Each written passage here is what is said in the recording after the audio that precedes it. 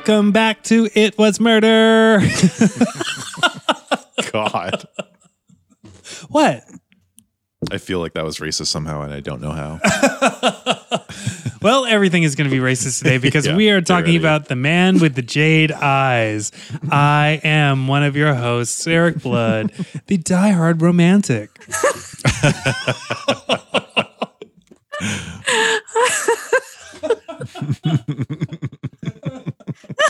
Do you want to start again?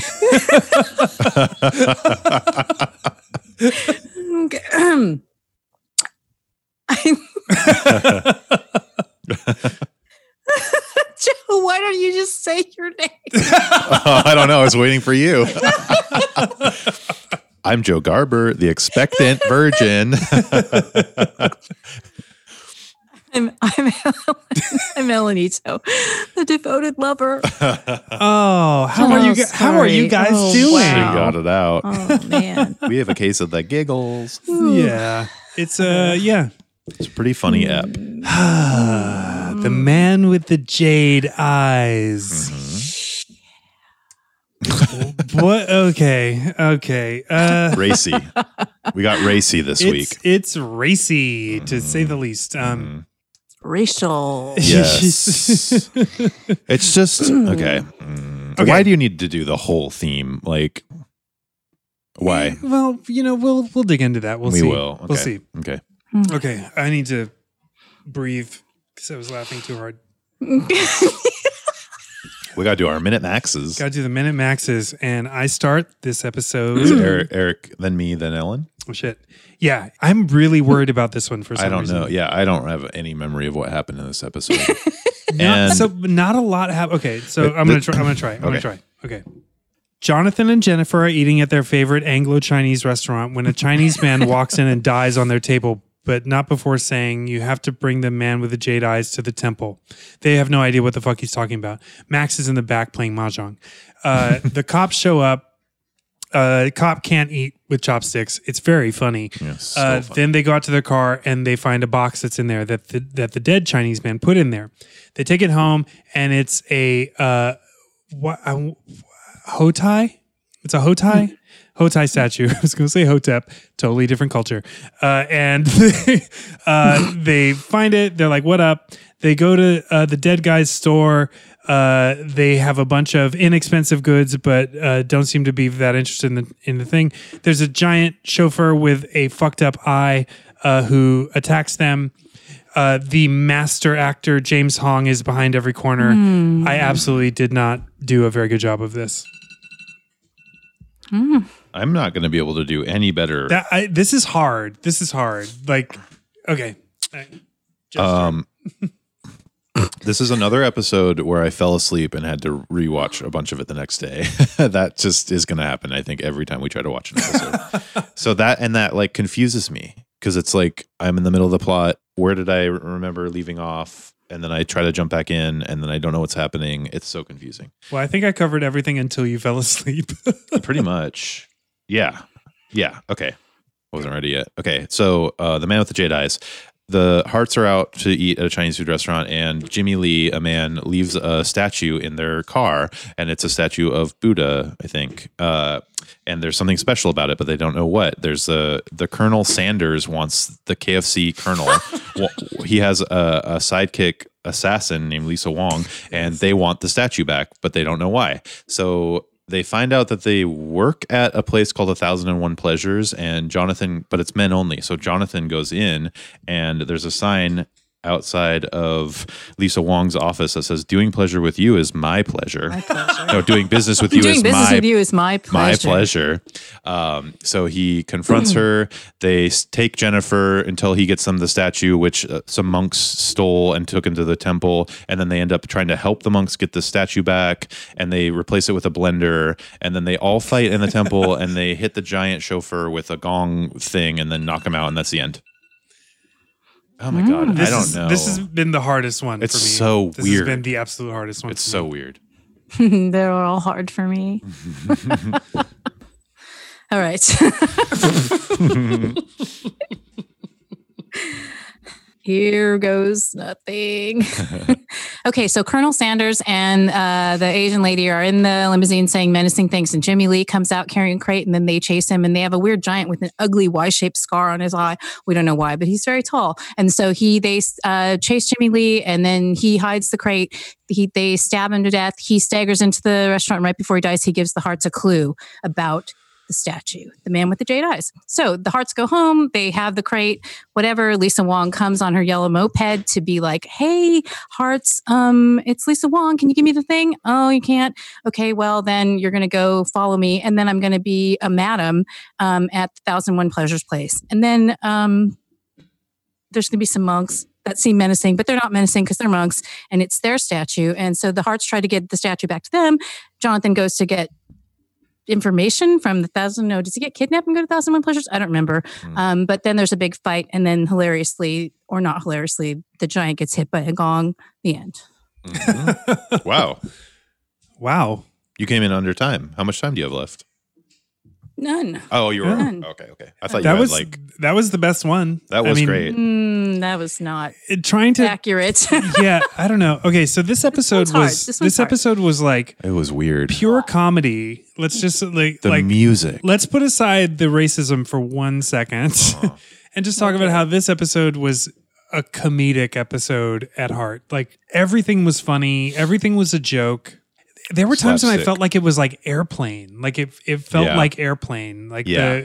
the scene in the 1001 Pleasures Place where Jonathan is opening the doors, and even when Jennifer eventually goes in and opens the doors, I'm like, this is from Kentucky Fried Movie. Like There's like a bunch of different massage therapists doing like hitting men with different tools, and like the funniest part to that was the place is called 1001 Pleasures, and Jonathan has to go in alone, and Jennifer says the funniest thing where she's like, "Find out what the one is." Yeah. And I love that. But Yeah. and Max was also like 1001. Like Yeah. they were all hung up on the 1001 part. Which I love that. Was a cute recurring joke. And then there was a sign. Yeah, the airplane. Sure. Another airplane thing was like 1 through 500 pleasures, Right. 501 Yeah, that was through great. 1001 Yeah, pleasures that was this amazing. way. And that then was so funny. and the Lisa Wong sign that said, "My doing business with you Madam Lisa Wong. Madam Lisa Wong. Madam that was, Lisa Wong. Yeah, that one. I didn't think that was as funny, but is doing business with you is my pleasure, pleasure. and my is A underlined." giant sign. Yeah. Yeah, Lots of sight gags. I mean, lots of slapsticky stuff. I mean, anytime you're going to bring in just an outsized scar-faced chauffeur yeah, as a character, I mean, we kind of know that they're going for some sort of a campy-ish, like hmm James Bondy kind of Yeah. riff, right? But this episode's so challenging because, of course, there's a lot of things about it that, are not great, but there's also a lot of things with the dialogue and the characters that are snappy and delightful. There's also some surprises for me with Jennifer's dialogue in particular. That seems surprisingly aware. Like it's an Anglo-Chinese restaurant, which is not necessarily how I would characterize things. And she also references the problematic nature of colonialism. Sorry, I said problematic. yeah. But overall, I struggle with how I enjoy this episode because I do kind of enjoy this episode. Yeah. Um, The funny thing about Yeah. the Anglo Chinese restaurant is my dad when I was growing up. Holy shit, Boba's chewing on a bone underneath the table. right under us. But so my dad, I grew up in Whitefish, Montana, and my dad worked at a Chinese restaurant as a white man, and it was owned by a guy named Jimmy Lee, and it was called Jimmy Lee's. And it was just like this. I'm pretty sure he was that's white. a great name for it. Yeah, but it was very Anglo-Chinese. I mean, a lot of Was it most Chinese American food? He Was it might Chinese have. American food? No, I think it was like just Chinese. I'm pretty sure. Is that what they call? Like we call it now Americanized Chinese food. Like when you go and get chow mein and egg rolls, and you get a fortune cookie at the end. Uh-huh. But did they actually call it Anglo Chinese in the 70s and the 80s? That was new to me. Like Yeah. that phrase is not entirely new, but I'd never heard it used in that way to describe food. And so immediately when she said it, I was like, oh, is she saying that it's Hong Kong style. But the restaurant is called the Mandarin Coin, so that wouldn't really make sense because the overwhelming influence of food from Hong Kong is not the colonial influence; it's the Cantonese influence. But yeah, that was kind of interesting, right? I mean, my memory bit, and there's plenty of writings about the history of Chinese food in America, right? But Chinese American food is how, like you see the old Neon signs, right? It's Chinese American, right? Where you can, and it's these anglicized foods. They're anglicized. So maybe that's where the Anglo-Chinese thing comes from, is because we refer to Chinese American cuisine as being anglicized. That's how I read that interpretation. I don't know. I'm sorry. I'm not Chinese. I'm not sorry. Chinese I'm not either. Chinese. I am. I'm sorry you're not Chinese, and I'm glad you're finally apologizing. I thought it was an interesting distinction to make for Jennifer to say this is her favorite Anglo-Chinese restaurant. Yeah. I thought that was amazing. Yeah. But in my family, we refer to what would be considered like Chinese American food as Spokane style Chinese food because Spokane style. Yeah, because of how after World War II, right, my mom's family moved to Spokane, which is how she ended up meeting Eric's dad. Oh, right. In Spokane, but as kids. But so there was one Chinese American restaurant of note, and we would go there because Japanese Americans, we love Chinese food. Well, who doesn't? Everyone loves Chinese food. Mm-hmm. Right. But so we would go there and have that. But then, of course, every time my grandparents would come to Seattle, we would always go to the International District and eat less Chinese American Chinese food and love that. But so my uncle and I were talking one time and we were like, oh, do you ever just crave like that, whatever that is? It's like, yeah, like Spokane style Chinese food. And so actually, whenever any of us find a restaurant that really nails it with those flavors that we remember, we'll let each other know, like, hey, I found some Spokane style Chinese food in downtown Enumclaw. And we totally we love it, right? It's it's more about a food memory for us because than it is about anything to do with our own heritage, but it is part of our own food story just in that way. But so I think of when Jennifer says like it's an Anglo-Chinese restaurant, I think, oh, Spokane style. I'm pretty sure in Whitefish, Montana, all I was getting was Anglo-style Canadian Chinese food. You were totally getting. I don't think I was getting any kind of genuine Canadian Chinese food. Which is delicious. Yeah. I did love that Max speaks Mandarin. Right, and he plays mahjong, and they don't make a single bone about it. Nope. I had this moment when Jimmy Lee stumbles like in the cold sweat, last gasp moment, stumbles into the restaurant, and Jonathan says he looks like he's had one too many gin slings. Yeah. And I sort of had this moment where I'm like, what's a gin sling? And I didn't look it up, but I thought, I wonder if it was originally meant to be Singapore sling and they cut it. Probably. Yeah, I'm sure that's right. Because it was so specific that it was meant to be a racist remark for sure. So have you guys read 1Q84 by Haruki Murakami? Yes. Because that assassin in that book has like a little needle that she uses to like puncture the top of your spine. And Lisa Wong had like the same kind of tool. And I was like, what is that? It's an ice pick. Yeah, it's basically in her hair because she's an Asian lady. Yeah.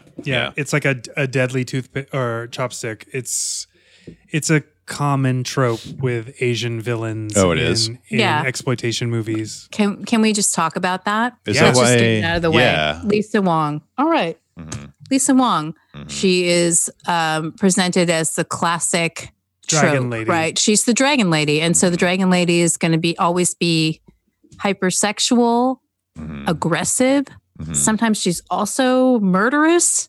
Sometimes she's just powerful. She's always forceful. It's sort of like this inverted idea of the obedient Asian female. Totally. It's very confusing. It's a we foil. totally can't win. There's not a single place between that. Like it's like these two opposite ends of the spectrum. Nothing in between. Like a geisha sort of thing is the opposite, right? Sure, like a submissive thing. But the hair ornaments for whatever reason. It's like, I don't know if that was a real thing where women might have had weapons in their hair ornaments. I've never come across any in the times in my life when I have had my hair filled with Japanese Weapons. hair ornaments. Assassin tools. I mean, let's be real. I mean, almost anything can be used as a weapon if it needs to be. Very true. But that's a classic thing where it's like, oh, she has knives in her hair or she has whatever. It makes me think of this time when I was at the airport, like shortly after 9/11, and they made me step aside with a female security officer who was just doing her job at a very difficult time.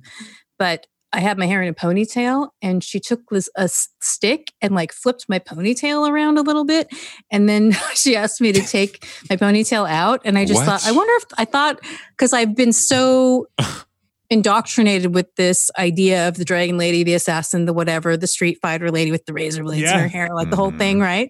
That I just thought, does she make the white ladies take their ponytails out? Like, does everybody's ponytail get searched?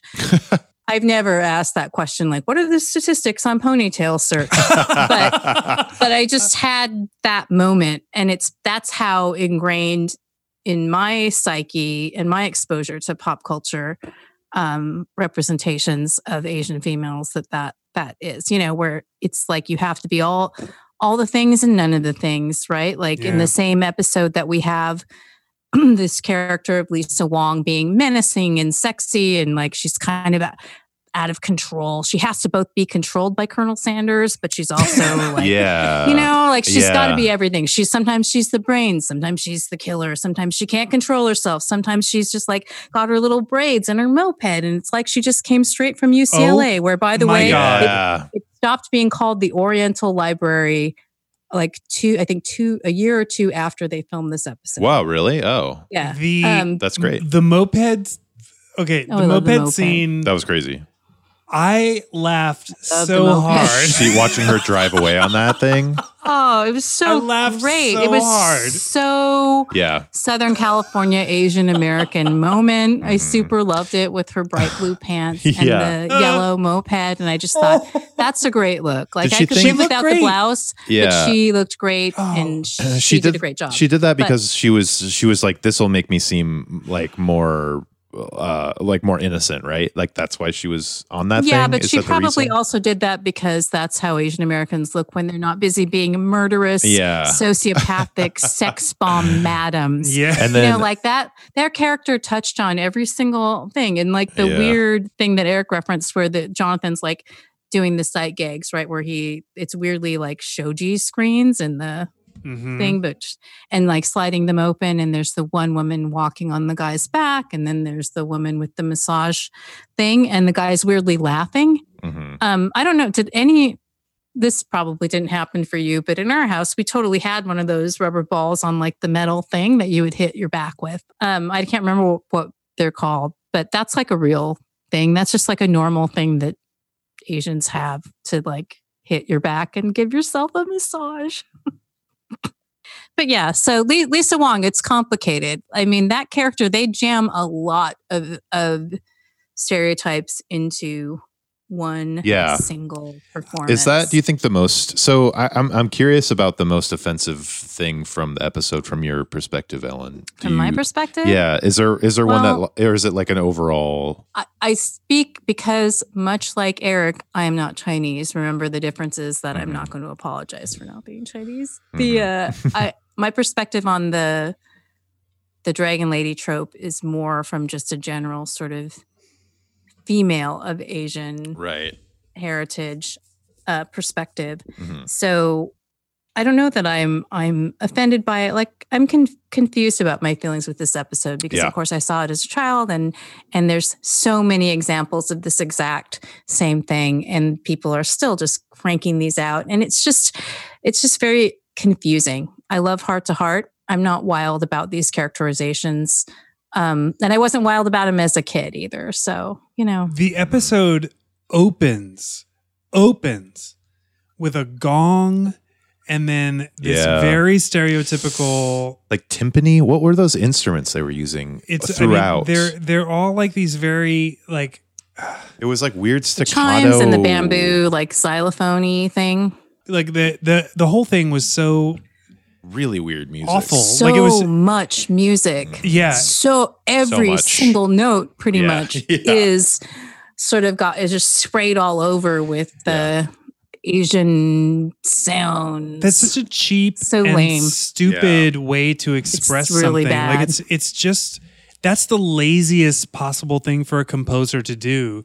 And I know that for television in the 70s and into the 80s and actually into now, that's a common like cheap and easy way my to God, illustrate that another culture's in the room. Well, I'll say like I never this might not be great about me, but I joke about the gong all the time, where I'm just like gong Yeah. because it's such a stupid thing, but it's like, yeah, Asia, there's gongs, you guys.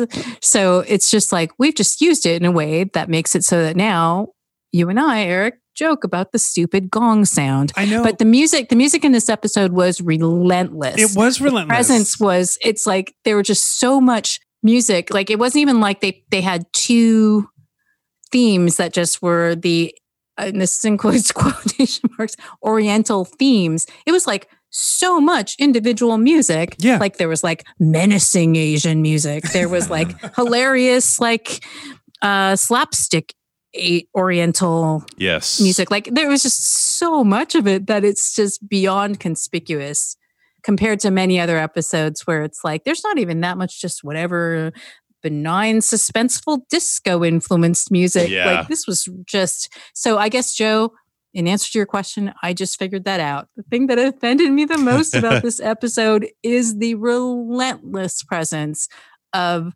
cornball stereotypical bullshit ching chong music that just makes me so pissed. For some reason. that was over the me top. too. For So me, way Well, over we the all know top. the reason. It's not some reason. It's because it's racist. I mean, nobody's getting an award for being like, this episode is less racist. Like that wasn't actually a category No. at the Emmys. or a concern. Yeah. Right. Absolutely. But it's just sort of, it's also confusing because I often just think about, like my dad, one of the reasons my dad loved watching Star Trek was because of George Takei being on Star Trek. And they were similar in age and similar in story, like in terms of being incarcerated during the war and having that experience, like all of that. And so it meant something to my father. And as a result, it really meant something to me to see that person. And so it's about representation, right? So it's very confusing to this day. Like I want Asians, I want all kinds of people to be represented. For myself, with my lived experience and who I am, it's meaningful to me to know that a handful of actors of Asian heritage got to be on this show that was actually hugely popular. Like that's something, and it's really confusing to sort of celebrate it without denigrating them and their experience and understanding that these choices that people have to make, and that's sadly that's no different now than it was then. It might be like a little better, but still sucks shit. I know. I was thinking about that. Like this Lisa Wong, like this woman got this role on a big show, and like it's like that's what you're given, and it sucks that you're given this shitty like stereotypical role, but you can't tell her not to take that role. That's crazy. Like No, that, people Right, got to of work. course They not. got to you got have to pay your work. rent. Yeah, totally. and she's great in the show. I mean, She's so good. She's great. She's so good. Yeah, she's amazing. Yeah. Yeah. And I want to use this moment to bring up James Hong. James Hong, Who is one of my Oh, favorite man. actors. Like he is Oh, I love him like so legit much. one of my favorite actors. I reference him all the fucking time. He's 'Cause so, he's so great. great. He's so great. Like we were watching Mulan, the animated Mulan a couple Which months I've ago. never seen. And he's in it. Like his voice is in it. And I was like, that's James Hong. That's my Yeah. man. And Joe was like, oh, James Hong. Cool. And then Yeah. when he And then we showed watched up in this the episode, episode. I was like, that's it. That's James Hong. That's the dude. He's one of those actors that like he knew what was being asked of him. He was he took on these roles fully aware of what was being asked of him and how problematic these characters can be in these shows, Yeah. in these television shows and movies of the time. and he never felt like a caricature of himself. He has this very dignified voice, even though it's kind of bird-like and weird. He's still like there's a gravitas to him. What else is he in that listeners might know? Do you know? My favorite. He was in Chinatown. Oh, He is in He's in Chinatown. He's in everything. He's anything that has a Chinese guy in it. Big Trouble in he's Little it. China. He is in Big Trouble. He's in my opinion, he's the star Absolutely. of Big Trouble in Little China. He's everything in that. James Hong was Lo Pan. He was the villain, the main villain. James Hong, if anybody is listening and they haven't seen the episode and they Google him up, I mean, he's been in more than 600 Wow. Yeah. things. shit. I mean, he's out Michael Caine. And he's also in 1965, he, along with a group of other Asian American actors, formed the East West Players, which is an organization still active today. And they focus a lot on education and representation and telling specifically Asian American stories. Wow. And it's really important and meaningful. And just for the record, everybody, James Hong is an American of Chinese heritage. He's originally born in Minnesota. Nice. He's so badass. That's awesome. So he's amazing. So I'm wondering, like, so in 79, this episode came out in 79, right? Sure did. There was the music. We were talking about how crazy and stupid the music is, but like there's the white audience of this show of Heart to Heart, mostly white, I'm assuming. I don't know that, but I'm assuming. What is the thing that they're trying to do with this Asian culture? Like, it really reminds me of Gremlins for some reason. I keep thinking of Gremlins and how it's like this like mysterious, like very spiritual, because it was like really exotic. Even me growing up, like it was like Chinese food and sushi was like super exotic. It was like this weird. Oh, you keep saying exotic. Yeah, that's what it was though. Like that's what they were trying to like make it, you know? It's like the foggy Chinatown scene, you know, like where there's like deals being done in back rooms and stuff like that. And it's like, is that what they were trying to capture by using all these stereotypes? Like, I'm just wondering, like, what is the perspective, this white perspective we're getting on Asian culture that is fetishized in this weird way to make it like, what are they trying to make out of it? I just don't understand why that was ever a thing. Like, why is that the white perspective of Asian culture in the 70s? Well, I mean, there's so many things, historically speaking, behind the intense othering of Asians in American and European culture. I mean, Orientalism is just such a major thing. I just am being incoherent about it. It's just so big. It's huge. It is. It's huge. And it's in answer to your question, Joe. I know why. And then from a personal and philosophical perspective, I don't know why. But I know why. Yeah. Yeah. Right. Intellectually, I know why. But it's funny because when we were talking about, I was like, let's eat a fortune cookie or open a fortune cookie on the pod tonight. But since I live in Tacoma, when I first moved down to Tacoma, because I was living in Seattle in the International District, which is, of course, Chinatown for people that aren't familiar with Seattle, we refer to it as both. I was like, when I moved down there, I'll just find the International District, the Chinatown of Tacoma. And then it was like, oh yeah, there isn't one.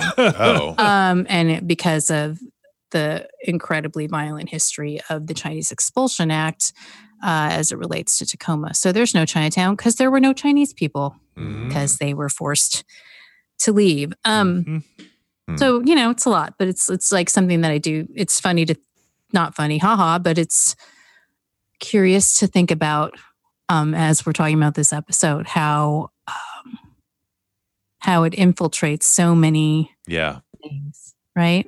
It's so much. Mm-hmm. I feel like we could talk forever. I know. I know. About that I know. We should question. we should talk about the episode because we could really just go on for hours and hours and hours about this. Totally. And of course, unfortunately, it's not a unique experience just for Asian communities and Asian cultures in America to be fetishized or appropriated or, It's just been happening for so long, and I feel like it's only recently.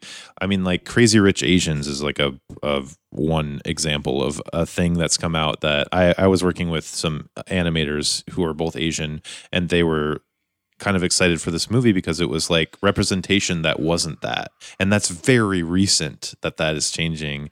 And there's like The Farewell came out recently. These are all Aquafina things, but it's like I feel like that's only very recently, and I'm thinking of like Black Panther too, in like entertainment, like Hollywood level entertainment, where you're getting representation that's not that stereotypical thing, and it's so recent that this stuff is happening. Well, it's representation on a scale of Black Panther or Crazy Rich Asians. Not because like there's always been, not that there's always been stuff for us to look at where we see ourselves, but it's never been on a scale such as this. It's been rarely felt authentic or not about being Black, being Asian, being Latino, being gay, being, it's like you don't just get to be a person. Exactly. But then, I mean, Gilmore Girls, like Lane is an example, right, of someone that's Asian American. Love you, Lane. Love and you, Keiko. Rory's friend, right? Keiko again. Love you. And of course, growing up in the West Coast and especially in Seattle, it was hard for me to understand that, like people would be on The Real World and be like, I've never met a gay person before, or that people would not think that there could be Asians or not have Asian Americans in their lives who were just regular people. Or Black people in their lives that were just regular ass people. That there would still be such a preponderance of stereotypes in pop culture, just this relentless crashing waves of stereotypes, never to be debunked fully. Like, really? You just can't be an American person of Asian heritage who is just a regular person. Like, do you always have to be playing the violin or talking with the weird accent or working at the laundry or the restaurant? Do you always have to be like the sexy lady or the assassin or the whoever? And it's like, man, that ain't it. That sucks. Yeah, totally. But this episode has a really tall guy in it with a Y-shaped scar on his eye for no real reason, unless he just really has that scar. I didn't take a look. Is that really his scar? Not a real scar. That's not a real scar. I know. It is a really great makeup job, though.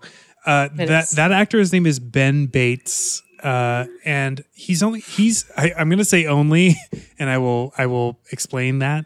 He's only 6'7". He's only 6'7". Oh shit, that's so tall. He's not Joe giant. is 6'5". That's if I see anybody taller than me ever, I'm like, in my mind, I'm like, you're a fucking freak. Like I'm so 6'3", weird. and when I met Joe, I was like, oh shit, like you're fine, and please come home with me. But oh my god, that's the first thought. Why did I not? You guys are both so tall. I know.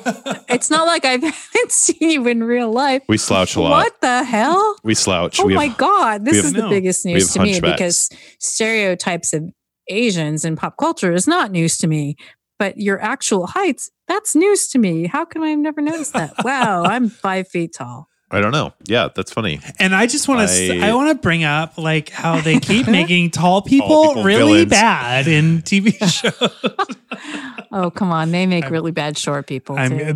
Usually tall people are very endearing in television shows. And movies. They're movies. like gentle giants. Yes. Sometimes. And then sometimes they're violent. What was the word? Diabolical. Diabolical. He's a diabolic giant. Diabolic. Yes. Yeah, he was described as diabolic. I think Max may have said the most racist thing in this episode, though. About the tea? Yes. So when yes, Lisa Wong, she comes over. I'll put the kettle on. Yeah, and I was like, "Oh, Max, Wong, I'll put the kettle on." Oh God, Max, Jesus! I could try really hard. I could try real hard to make that okay, but I'm not going. I'm not going to. That's not okay. No, That's so, it's that I didn't even. I honestly didn't pick up on that. Like Ooh, I did. I just thought, oh yeah, no, he's putting the tea. They're having a guest. yeah. But, And then Lisa Wong. They're not English, So she comes over. She's like trying to suss out like what's going on with these hearts. Why do they have our statue that we want? You know, like she's trying to figure out. She's like putting on this air of being really innocent in their house when with she's her braided pigtails. Yes. just her beautiful, lustrous braids. She Early in looks the- so good. earlier They're in the amazing. episode. She's like, we should just kill them. Let's just kill them right now and take the thing back. But then Colonel Sanders is like, no, let's not do that. And I don't know why we needed a Colonel Sanders. Why did we need a white guy in charge of her? Why couldn't Lisa Wong just have been the villain in this? It's bizarre. Is that rhetorical? No, that's a real question. It's just I like, think. why couldn't Oh, it's like he's such an extra character. He's so superfluous. It's just like, why do we need? He doesn't do anything. He gets stabbed at the Arthur end. Sidney. I feel like we don't get a lot of backstory on Arthur Sidney. No. No. But It's one of my weird. this is not one of my favorite Arthur Sidney Lisa Wong moments is in the very start of the episode where she said, what did she say? Like patience is Yes. one of my few remaining virtues. Oh, And yeah. He goes, Yeah. he like lurches over her to like put his hand on her leg. And then the super quote unquote like Oriental music kicks in and she like gives him like the ice and he like just completely like backs off and moves his hand. It's just like, what's happening right now? Yeah. What is this? Who are they? Like, are they just them like rich people or what? Who are they working for? I think we never really, except for that moment, it's like Yeah. often I feel like it's made to seem like the couple, right? Because the Asian woman's always going to want to be with like the powerful white guy or whatever. I'm being sarcastic, everybody. Don't ask.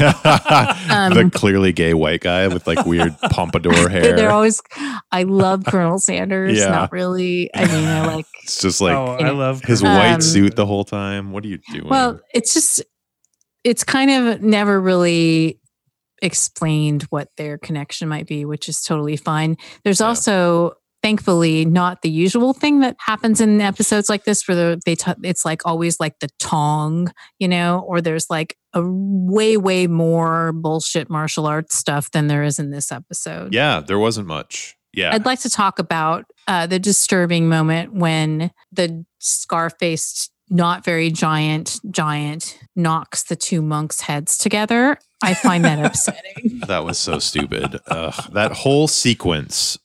So Jonathan and him are going into the temple to Jonathan's kind of working with him because Colonel Sanders Jennifer, and Lisa yeah. Wong have Jennifer held captive. So Jonathan has to pretend like he's trying to get them the statue back with this giant guy, the diabolic giant. And it starts with a shot of the two monks guarding the statue, and the pan takes 20 minutes. It's fucking crazy how long this pan goes on. They put a lot of faith in that. I think that's when I fell asleep. I I really think it's when I fell asleep because it was just like this shot is going on forever.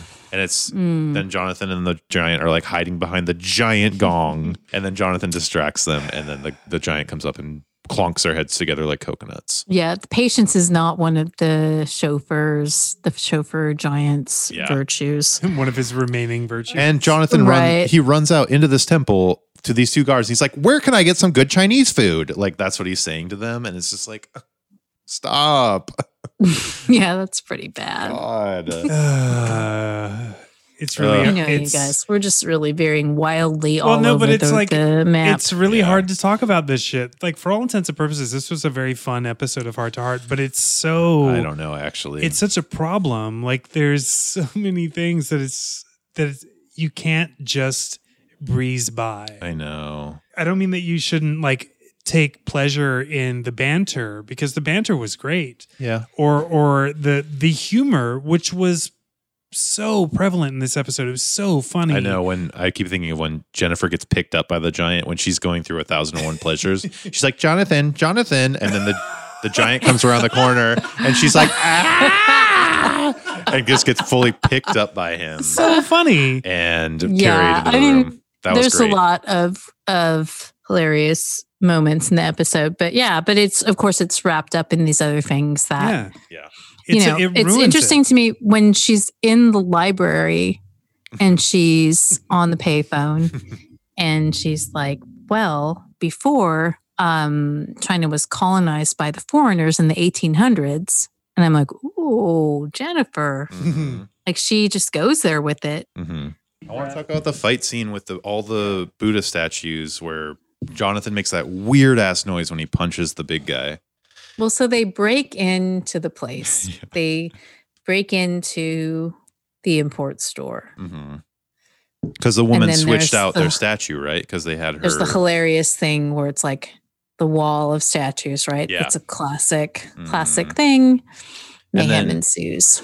Yeah. The light switch thing. The diabolic giant comes in, and Jonathan starts grappling with him, and they're very. The Hearts have never been more. I don't really know what the word would be for this, but like cavalier about their fighting. Where Jonathan's being picked up by this giant, and he's like, "I think we made a mistake." He's still like Jonathan cracking gets jokes. his ass kicked. Yeah, He gets Yes. the shit kicked out of him. And it's this episode again. We have talked about this before. It's a very Muppet Show yes, kind of thing. Yeah. Like violence doesn't really mean anything. No. It's just kind of a means to an end. and then Jennifer is trying to help out, but it's like her shoes are made of soap, and she's like slipping around the room, picking up Buddha statues and smashing them against this giant. And that's how they find the right one. Is she smashes it against him, and it like the ceramic, Which is cracks great, off. by Yeah, the way. That's a great device. I did like that a lot. that is really good. And I mean, it kind of goes without saying, but if that thing was really gold, nobody's picking that thing up. The statue you had in your car Yeah. weighed 300 pounds. Yes, The one that you took home from the store weighed 2 pounds. It's a light coat of ceramic. I loved that the tits on the statue were blushed as well as the cheeks. They were. I love that. And then the my favorite moment of the episode is when Jonathan is like tricking. It's like a really weird sequence of events where he unscrews the air filter. Like, what is it called? Air valve to his tire Yeah. on his car that he drives with the Wait, giant. it's the matchstick in it. Yeah, and to deflate the tire so that he can come out. Once they get the statue, him and the giant go in, they get the statue, they clonk the monks together. They have the statue, and then Jonathan is like, we sold our jack the other day, so you have to lift up the car so that I can go into the trunk. It's really weird. That's what's just happening. him thinking 2 steps ahead. Yeah. Like he can incapacitate the giant Well, by making him switching lift a out. car. So And then he goes back to where they have Jennifer held captive, the Colonel and Lisa Wong, and he's like, "Give me Jennifer, and I'll give you the bag." And they switch at the same time, right? Or he pulls a gun on him. I can't remember. And then he gives them the statue in this burlap sack, and they let them both leave the room. again, a statue that Yeah. Sight unseen. currently weighs 1 pound. It's 1 pound. They undo Suddenly it, much smaller. and it's a feels blender like an Oster blender. because earlier in the So episode, we can say Max is the true, Jennifer and Max together are the true yeah, levers for success in this episode because Jennifer asked Max to get the blender repaired. Mhm. Can you put it in the trunk of the car? Right. Mhm. So much like I believe the plague is really what killed Romeo and Juliet, the blender saves the hearts. is what killed the Colonel Colonel and Lisa Sanders. Wong. And then, but my favorite part of that whole scene is they like undo the bag and it's a blender and it's like wah wah. And then Lisa Wong says, "How did he do that?" Well, that What? seems like a legitimate question.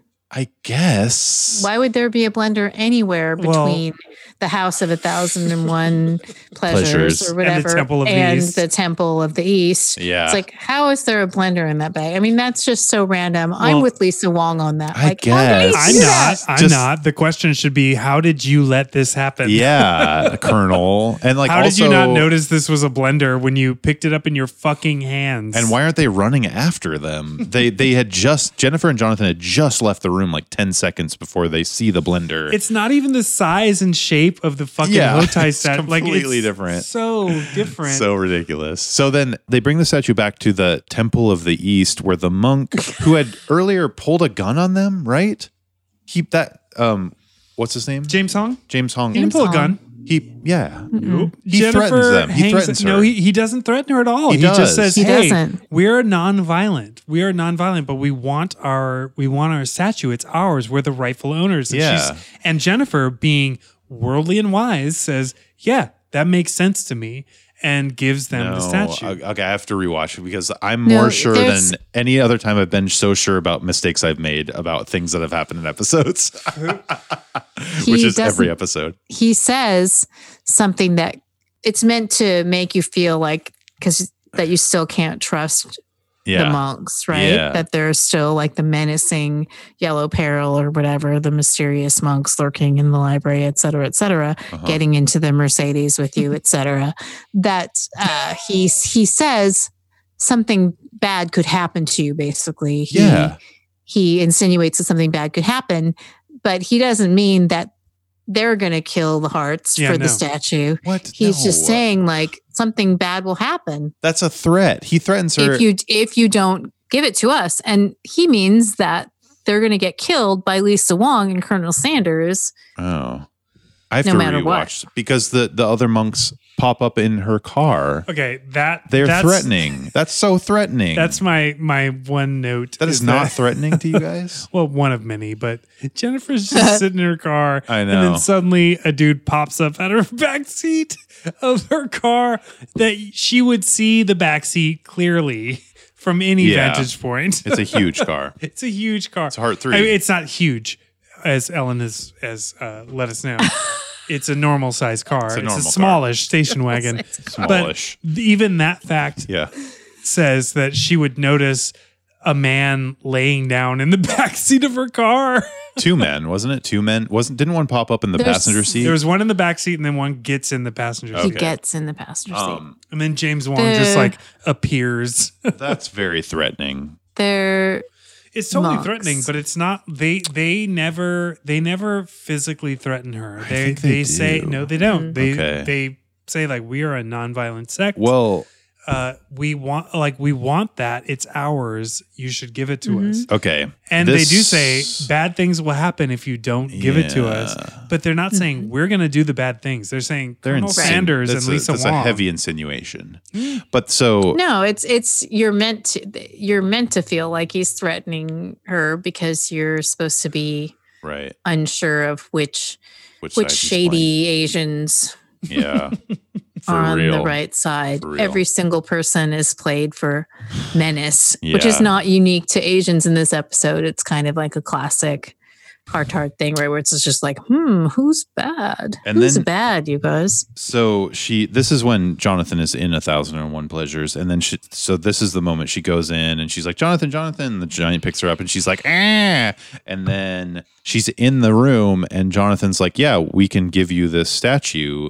We have it. Jennifer, let's go get it. And Jennifer. I can't do that. She, I can't do that. She just keeps saying, I can't do that. We can't do that. Instead of actually saying what happened, she's like, I had to make some choice, is what she says.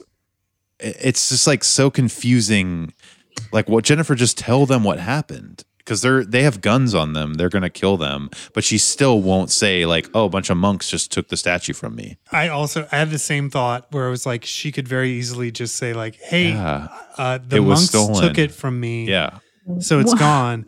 But I also think she knows what's right in this situation. So she's protecting the monks. She's Yeah. being I'm not as, gonna. I was like, I'm glad she's doing that, but I just become lost in the moment where the two of them are talking at the same time, and it's sort of hypnotic, right? Yeah. And funny and Mhm. weird. But it's like she's just buying time, Yeah. so that the monks can get back to the Temple of the Oh. East. she's Because always it's in the like, right. oh my Jennifer's god, always right. yeah, like Okay. please don't sell the monks down the river. This might have been a moment I fell asleep because You were- I you were- was like, you were How can definitely every drifting. moment be a moment where you? I fell know. asleep? That's why I'm wondering because in my mind at this point the monks were bad. Everyone was bad. Like the I monks, never thought the monks were bad. I thought never the monks were so bad. bad. I thought they were evil because they No. kept stalking her in the library. Oh, No, of the because Orient or we whatever. already see Colonel Sanders and we know that he's bad. Well, we know he's bad. He has his dragon lady that stabs people But with who's her to say? chopstick. Oh my and- god. Okay, so Did you guys notice that everyone at that point Oriental library is Asian, Yes, I did notice that. except Jennifer. Yeah, I noticed that. I also love the Asian librarian in her terrible wig. Like that wig. Oh, honey. Come on. She's like the only Japanese Jennifer person through in the the Dewey episode. Decimal System. So there's this very slapstick fight with all the Buddha statues, and then there's another very slapsticky fight at the I thought it was Temple going of to the be East. kung fu-y. Like I No, thought it they were was going to at really- least go there with their horrible stereotypes and have the monks be You're like, like maybe they're Shaolin monks. suddenly Shaolin monks. Yeah. No, Like, I thought that might happen because it was like, they made a point of saying like they were nonviolent. They're nonviolent. So I thought, well, great. When they do have to fight, Yeah. they're going to know kung fu. Like it's going to be exquisite. And it wasn't. it was very Muppety, very messy. Very It was Muppety. just like a big group of people, like a lot of really bad edits. It was worse than the kitchen fight in Monaco. in my Well, opinion. it was one of the same edits to me. that's weird to me Yes. is that you don't actually see the moment where Lisa Wong stabs Colonel That's the Sanders, Colonel. right? And so Yes. you're sort of left wondering, like, was it because he's like wrestling around with Jonathan and you think she's trying to stab Jonathan and she accidentally stabs Colonel Sanders, right? Because Jonathan like does the human shield thing or whatever. But we actually see none of that. It's so part of weird. me just hopes that Lisa Wong just stabbed Colonel Sanders and she's done with it. But then there's also this great color story of her blue dress and the monk that's got her in its chokehold Mhm.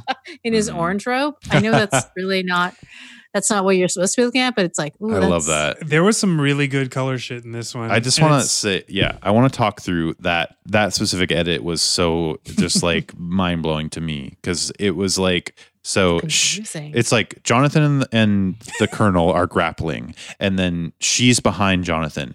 There's a shot of her raising her little ice pick up, and then there's a shot of Jonathan and the Colonel switching sides, rotating around, and then there's a shot of the Colonel with a stab wound in his back. And it was Right. like, what the fuck just happened? Like, why did you shoot it that way?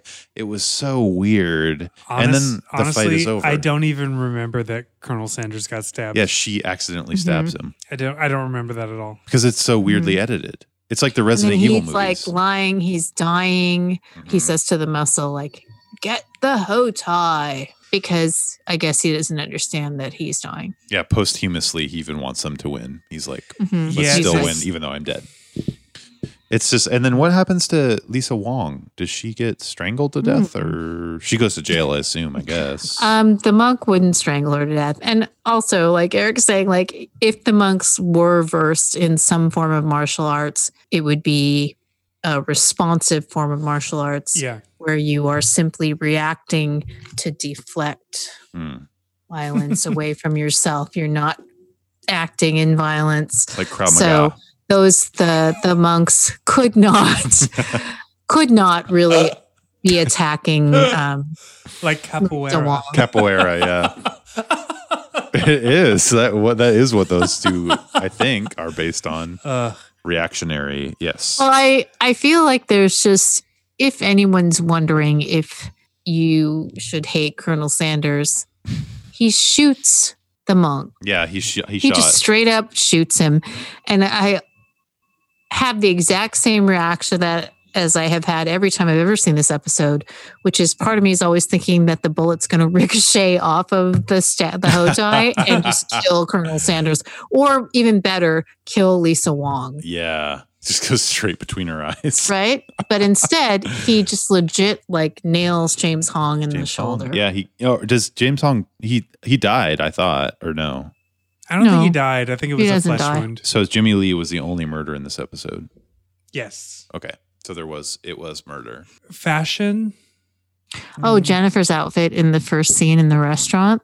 What is it? The The sparkly wrap style top. I could really get down with that. when they decide to break in to Mhm. Jimmy Lee's store, Jonathan dons all black sneakwear and Jennifer puts on a yellow Very low cut yellow top with white pants. and pearls. She's already and a long necklace or two necklaces. She's already wearing that when they decide to leave. Yeah, But Jonathan He's wasn't also- wearing the black outfit. Like he put Jonathan that has on. a lot of wardrobe changes in this episode. I like all of them. I really love the pinstripe suit that he's the pinstripe wearing suit was good. in the first scene. I That was love that. good. And then he's wearing the plaid, the houndstooth jacket when Lisa Wong comes to their house to pretend that she's Jimmy Lee's friend. I like that too. Oh yeah, I took a picture of And Lisa Jennifer's Wong. wearing her on the case purple when she goes Yeah. to the library. So was Jimmy Lee part of the church or the Temple of the East, or who was he? It's my understanding that he was a follower of or an observer of that religious sect because he is on the phone with, I'm assuming, James Hong in the beginning, and he says the shipment is here, Right. right? Okay. And it was just But wow. Lisa Wong is just lying because she wants the hearts to give her the gold the statue. Hotai. And James Hong just wanted the statue because it belonged to the Temple Yeah. of the East and it was gold. He didn't want it because it Well, was no, he gold. wanted it because it was because it theirs. was a religious artifact of great importance to their Yeah. temple. Do you remember what Lisa calls it at the Heart's house? She says it's a sacred object from the Orient. Like your true cross. She says that? Yeah. I don't remember that. Oh my god. She compares it. She puts it into Judeo-Christian Into context. terminology for them. I have a question to pose to the group. So at the very beginning of the episode, Jennifer gets a fortune cookie that says you will meet a mysterious stranger.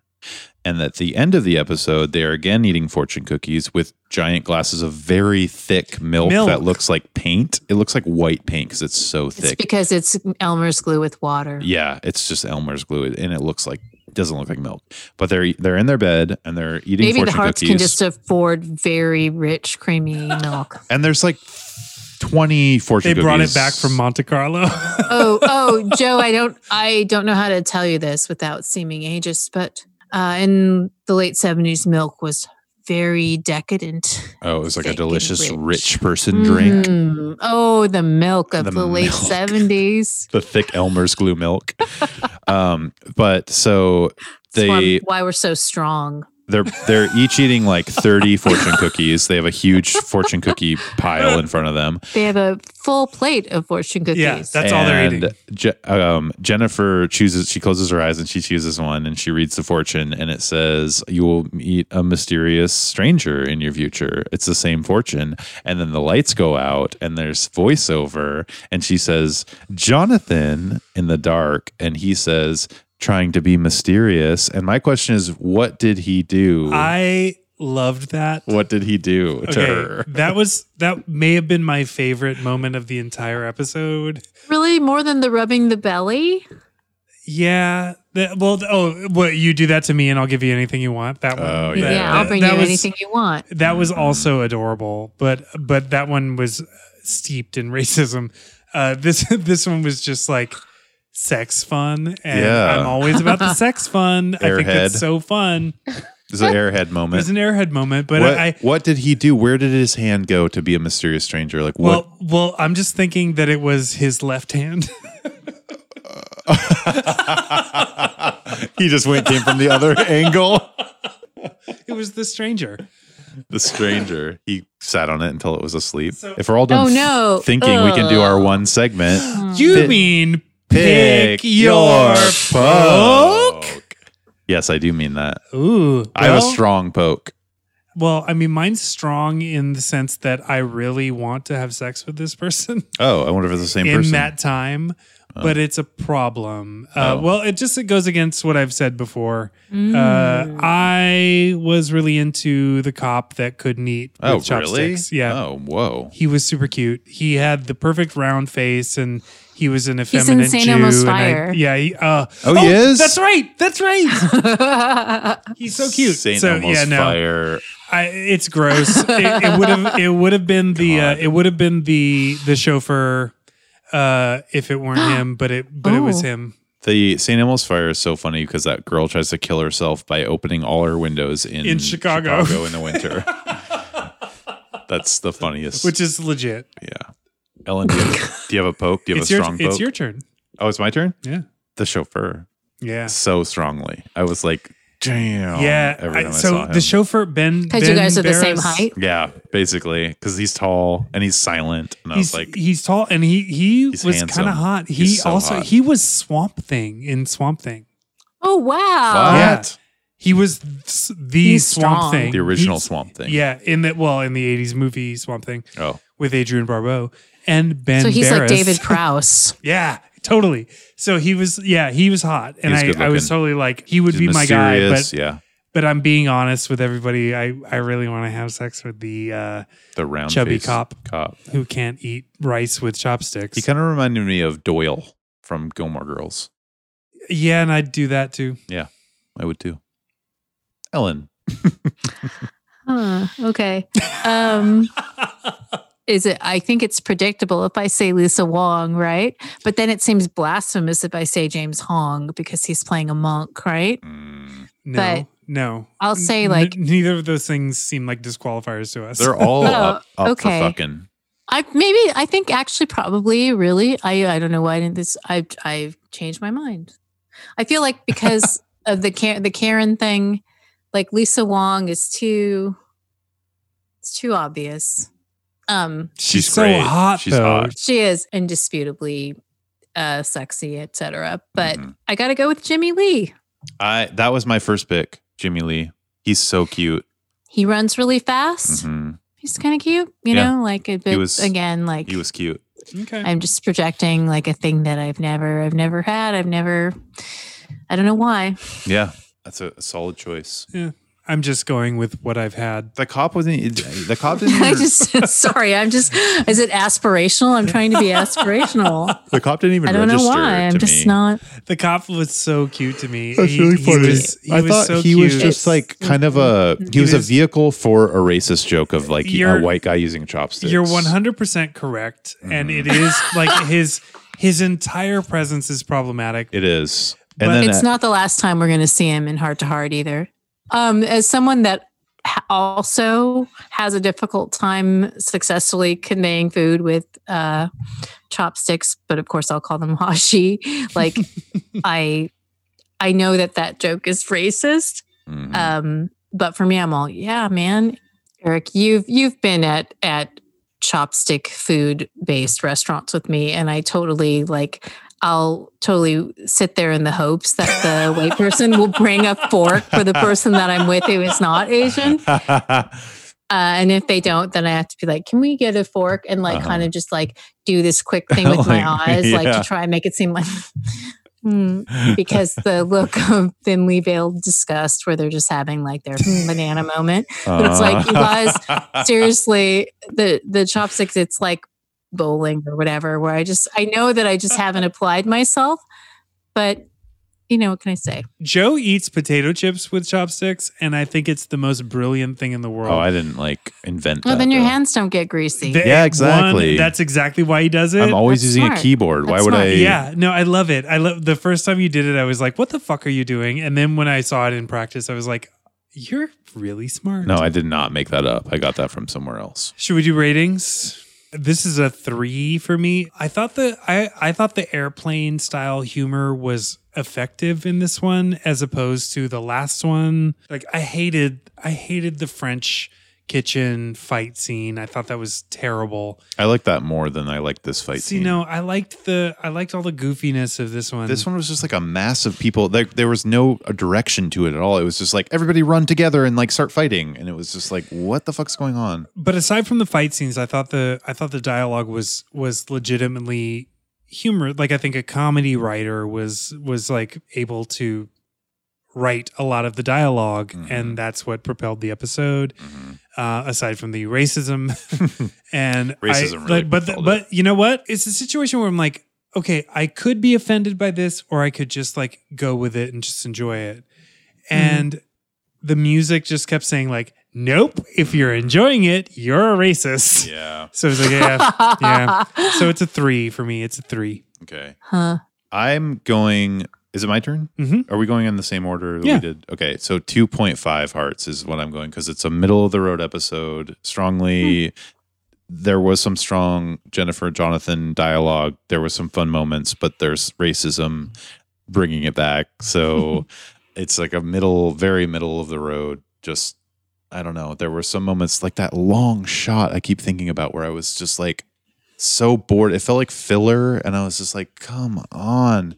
Also the story, the plot, like who were the bad guys? Who were the good guys? I was confused. Like they were confused about who Colonel Sanders was. He needed like a bigger, more of an arc or like a drive because he's just this mysterious figure, but he's the main bad guy. So it was just like, what is he after? What does he want? Just is he trying to get rich? Because he clearly already is rich. There was a super hot chauffeur, but that's all they had. So yeah, middle of the road, 2.5. I'm giving it a 3. Oh, okay. Because this episode is just so crammed with the stereotypes and just sprinkled throughout with the little racist jabs or whatever. But for me, it really is the music that is the absolute worst. So I have to wonder, so bad. like it's like the Garfield where you take all the word bubbles out of Garfield. Like what happens if you take all that John music cartoon? out? Yeah, if you take all the music out of this episode or just plug in the regular like Waka Waka Disco-y awesomeness that's in all of the episodes that aren't about Asians, how would that change? I feel like the music really makes it inescapable, like Eric's saying, that you just feel like 1,000,000% complicit. Yeah. And shitty. You know how music is a manipulative force in television and movies where it's like it'll make you cry or it could make you laugh or it could make you feel a certain way. This just made me feel uncomfortable. Like it was so bad. It's a lot. There's so many things that I like about it, and of course, blah blah. I always love hard art, but it's like that music is just like it's like just getting stabbed over and over. You know what? Okay, I'm sorry. The entire episode. My score is a 2. I'm giving it a 2. Oh wow! I'm changing my score from 3.5 to 2. From 3 to a 2. 3 to 2. Wow! The more we talk about the music in particular, I'm just like, this is really shitty. Like it was just a really shitty, lazy episode. Yeah. And even though I really loved Jonathan and Jennifer in this, it's really different. Like funny coming off of Cop Out to this, where Cop Out we were so surprised and shocked at how well they did with that subject matter, and then this is just like, I mean, I guess it could have been a lot worse though. I mean, maybe things can always be worse, but it doesn't mean that we should reward them for not being worse. For not being worse. Like, yeah, you're right. You're right. By Cop Out standards, this episode is wrong. Yeah, it's wrong. It's bad. It's wrong. And it's poorly done. Yeah. And they knew it. You're right. I think they knew it. Like they've already illustrated in the series that we have watched thus far that they can do better. Yeah, that they can do better. Like that humanity is found in all reaches of life, and this episode was like, yeah, except for Asian folks. Like there's just like a theme to be used. This is just a musical theme. Yeah, totally. Yeah, it really did feel like that's a theme that we're going to do for this episode. It's superficial and shitty. Yeah, Derek, you've convinced me. Yeah, I'll go 2. Yeah, holy shit. You're right. No, you're absolutely right. Yeah, I think that's good because you know what we have. We have a heartworm. And I agree with that. We're at 6.5. I do agree with that. Which is a high heartworm. It's like right at the murmur level, but it's a heartworm. I mean, come on. It is. No one's telling anyone, this is your favorite episode of Heart to Heart. No one is saying that. It's a bad episode overall. And as much as you love Jennifer and Jonathan and Max, even if you stripped away all of the racist Asian shit, it would be a convoluted, weird ass story that doesn't really make sense and isn't moving at all in any way. Ellen, what are we doing next? Well, I'm glad you asked. Originally airing on January 8th, 1980. Oh, we're in the 80s. We're in the 80s. Next week, we're going to talk about Color Jennifer Dead.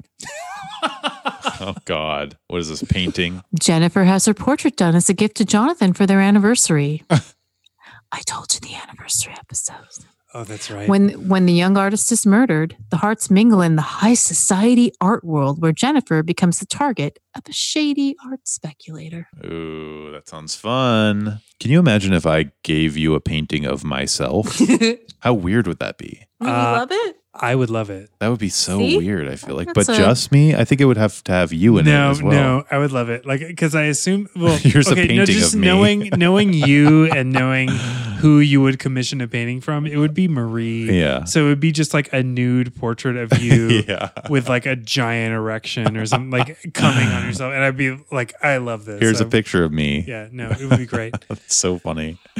That's probably not what Jennifer's getting, Jonathan, though, I'm assuming. It's Jennifer with a huge boner. Jennifer with O face. With a huge boner jizzing all over herself. That'd be great. Thank you guys for listening. Hey, Lorena, thank you for the email. That was so great. We were so happy to get it. Hey, Lorena. Yeah. Hey, Lorena. Everybody, really, Okay, I needed another take. we love hearing from you. It makes us so happy. It does. When we hear from you. And the other thing that sounds stupid but means something to us and to the podcast, rate us and review us on Please. the Apple Podcast app. Give us 5 hearts. Stars. Give us 5 stars. They do stars. Give us 5 stars. You don't have to write a lengthy thing. If you want to, please do, because we read them and we love them. It makes us very happy. Yeah, tell us who's your favorite and tell us who we should cut out. Just say Ellen is my favorite and leave it at that. Should we cut out Eric all you or can should we do, cut out I? just say Ellen is my favorite, 5 stars. Or say Eric is always wrong, 5 stars. Follow us on Instagram. Follow us on Twitter. Both are It Was Murder Pod. You can email us at itwasmurderpod@gmail.com. And because he was in this episode and he was very cute, I would like to say good night, Freeway. Good night, Freeway. Good night, Freeway. And on behalf of all Caucasians, I'm so sorry to all Asian Americans that we've fetishized you in Joe. all our entertainment. Doing business with you is my pleasure.